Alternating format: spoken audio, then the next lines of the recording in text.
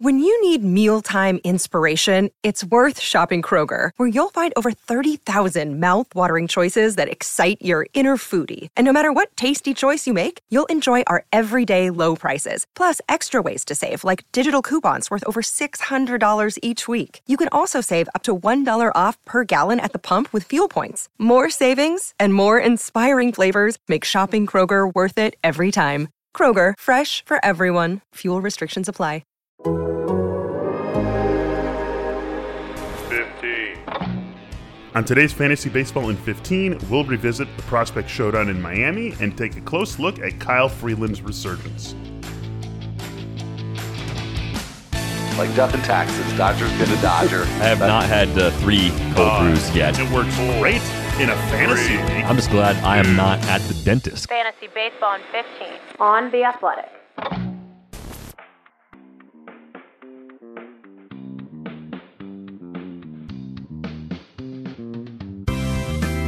Welcome to Fantasy Baseball in 15, presented by Topps. Check out Topps Project 70, celebrating 70 years of Topps baseball cards. Michael Beller and Al Melchior here with you on Thursday, August 26th. Let's jump right into the news and notes as usual. Jack Flaherty and Tristan McKenzie both going to the IL with shoulder issues.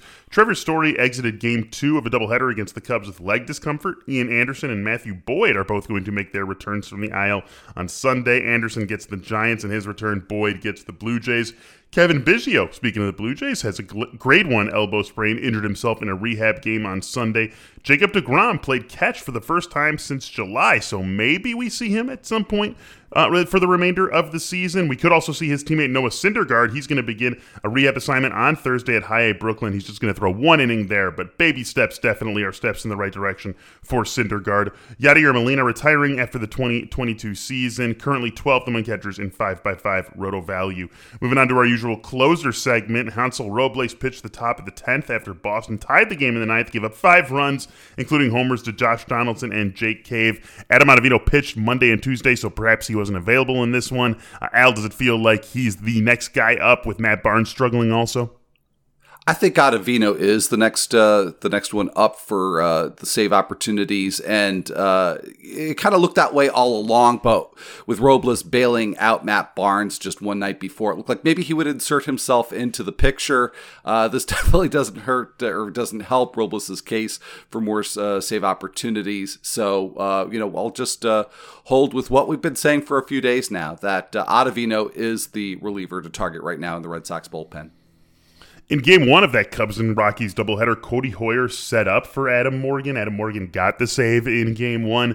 Looked like Hoyer was maybe transitioning into a role in which he was the more often than not closer for the Cubs, and that could still be the case, but it just also looks like the Cubs aren't going to have a dedicated closer for the rest of this season. Richard Blyer pitched in the top of the 9th against Washington in a tie game. Are you taking anything away from that one, Al? Nothing more than just that. Really, I think both of these situations, the Cubs and Marlins, are ones to watch a little bit. Particularly if you're in a weekly league and you're anticipating maybe bidding on some relievers coming up in this weekend's fab. That these are situations where maybe if you need a stray save here or there, these are situations where maybe there's a reliever that can help you out. I still think that Hoyer and Anthony Bender are the primary closers in these respective situations, but it may be a little more wide open than it looked initially. All right, Al, time for Wednesday's standouts. We start with the hitters. Brandon Marsh going 3 for 4 with his first home run at Baltimore. 22 for 55, 2 steals over his last stretch of play here. Does have 25 Ks against just 4 walks in that time. Can you live with that? Can you live with that K to walk ratio when he's hitting this well? I honestly don't know that I can, Michael. And I saw a little bit of Twitter hype going on for Brandon Marsh, particularly in light of this performance. And the strikeout rate has just been really high for him all along since the Angels called him up. So you can only BABIP for so long at this rate. We'll see. We'll see how Marsh finishes out the week, but I'm not necessarily making it a priority to try to pick him up this weekend. Connor Joe keeps on rolling, hit his 8th homer. This was a grand slam against the Cubs in Game 2 of the doubleheader. It's his 3rd homer on the road, 8th of the season, so he's doing an equal opportunity, hitting on the road, hitting at home, not just taking advantage of that Coors air. Is there any reason that anyone should still be holding out on Connor Joe, or is this someone who pretty much should be rostered across the board? I think maybe not across the board, but, definitely with that closer to even split than you might have expected in terms of home versus road home runs. Definitely is an eye-opener for me. And the thing that I'm still watching pretty closely here is when Raimel Tapia will return. Some chance he comes back next week. And the way Joe's hitting, I think that there's got to be some way to keep him in the lineup, but might be a little less playing time for him, a week's time from now. It's been a mostly brutal season for Ian Happ, but he has been turning it on of late, and he continued that on Wednesday. Went 2 for 5 with a homer and a steal in Game 2 against the Rockies. He's 15 for his last 47 with 4 homers in that stretch. He's going to be sitting out there in a lot of leagues. Al, are you buying back in if you need some help in especially the power department? I might be. Definitely in deeper leagues where Happ is available, I definitely want to snap him up as soon as possible. And just another case of a player that we have the luxury to watch maybe the next few days before Sunday Fab rolls around, see if he can keep the streak going, because maybe he starts to work his way into the 12-team conversation. I just don't think Happ's there quite yet. Yeah, I don't think he is either, but good to see him hitting after what I said was been a mostly terrible season. Paul Goldschmidt had a 2-homer game. He's now up to 21 homers and a .282 batting average on the season. On the other side of that game, we had Tarik Skubal pitching, and Skubal did it again, Al. 5 innings, did give up 2 runs in those 5 innings, but just 3 hits, 10 Ks against 1 walk. We talked about him as a shallow league streamer, and even maybe that was a little bit ambitious because Skubal rostered in a whole lot of leagues, and going to be someone who's interesting to look at when we get into 2022 rankings, which, frankly, we're not too far away from. No, we're not. It's definitely coming up. In fact, I'm starting to see a little bit of that already. But yeah, great performance. And yeah, you link the two together. I mean, if you take Goldschmidt out of the equation, then, Skubal's got 5 scoreless innings with 1 hit allowed. So Goldschmidt doing almost the entirety of the damage there. So I'll just say I was wrong about Skubal. I thought he was done for 2021 in terms of being relevant outside of deeper leagues. And he's putting together another nice string of starts. Robbie Ray with just a monster start against the White Sox. Lucas Giolito not so bad on the other side of this game, but Ray definitely stole the show. 1 run on 5 hits in 7 innings, struck out 14 and walked just 1 in his last 5, a 1.59 ERA across 34 innings, 42 Ks against 7 walks in that time. Robbie Ray, the Blue Jays just hitting on a lot of their recent acquisitions. Robbie Ray, chief among them, having just an excellent season for the Blue Jays. Blake Snell finally bouncing back a little bit. 7 2/3 innings pitched against the Dodgers. Gave up 1 run on 3 hits, struck out 10, walked none in his last 5 L, 29 2/3 with a 2.12 ERA, 44 strikeouts against 10 walks. Is he back inside the circle of trust? He is. Blake Snell is. And, the takeaway here is that, look, I don't know that it was necessarily wrong to be dropping Blake Snell like 3-4 weeks ago, given the extended period. But the takeaway is you just can't rule out a bounce back for somebody who has shown ability before. And I just think about how impatient a lot of us got with Luis Castillo. He's been on a good run now for a while now, but it seemed interminable when Castillo couldn't get it going. So it was, multiply that by 2 or more for Blake Snell and his fantasy managers. But those who kept the faith are getting getting the reward in a big way. The walks are under control. You can live with the walk rate now. Let's move over to Miami and Washington, a matchup that maybe we're going to see for years to come. Josiah Gray and Edward Cabrera. Both guys looked good in this game. Gray looked a little bit better, which maybe is to be expected given that he's been in the majors for a little bit longer. 6 innings, gave up 2 runs on 5 hits, walked 3, struck out 7. Cabrera making his major league debut, not so bad. 6 1/3 innings, gave up 3 runs and 4 hits. 2 of those hits were home runs, 3 walks, 2 Ks on the other side. So Gray, we already know. Cabrera sent back down after the start, but is he someone who you're looking at into the future, Al, into the future, meaning the short term of this season?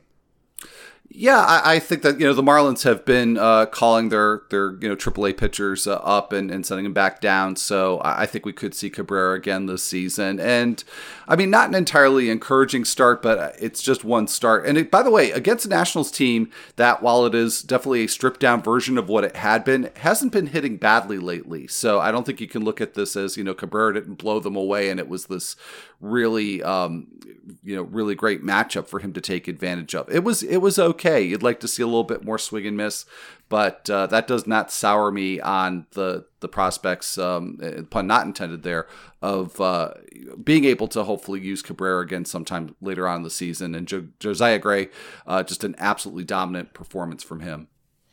Bailey Ober and Bryce Wilson both with good starts. Ober going 5 shutout innings, gave up 4 hits, struck out 7, walked 1 against the Red Sox.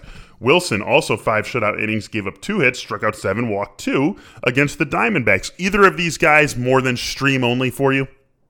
I think Bailey Ober is getting there. I've kind of been going back and forth in terms of my level of trust. I sat him for this one. Obviously, I regret it. But when you can have a good start against the Red Sox and take care of that really tough matchup, that definitely makes me a little bit more emboldened to start him the next time out or the time after that, regardless of who he's facing. Bryce Wilson, this is really more wait and see other than in deeper leagues, but definitely better performance since coming over to the Pirates. Another tough outing for Austin Gomber. This was in Game 1 of the doubleheader with the Cubs. Gave up 5 runs on 7 hits in 4 2/3 innings, 3 homers. Did strike out 8, so it wasn't a total loss from a fantasy perspective, but definitely not what you were hoping for against this Cubs lineup. And over the last 5, a 7.40 ERA across 20 2/3 innings for Austin Gomber. Maybe it's time to sit him down, Al?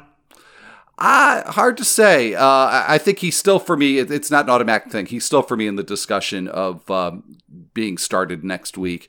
The start was all right up until the 5th inning. So I don't know if that's necessarily a fair way to assess it, but you could definitely have seen a better outcome for Gomber. Basically just, one bad pitch that, got taken advantage of.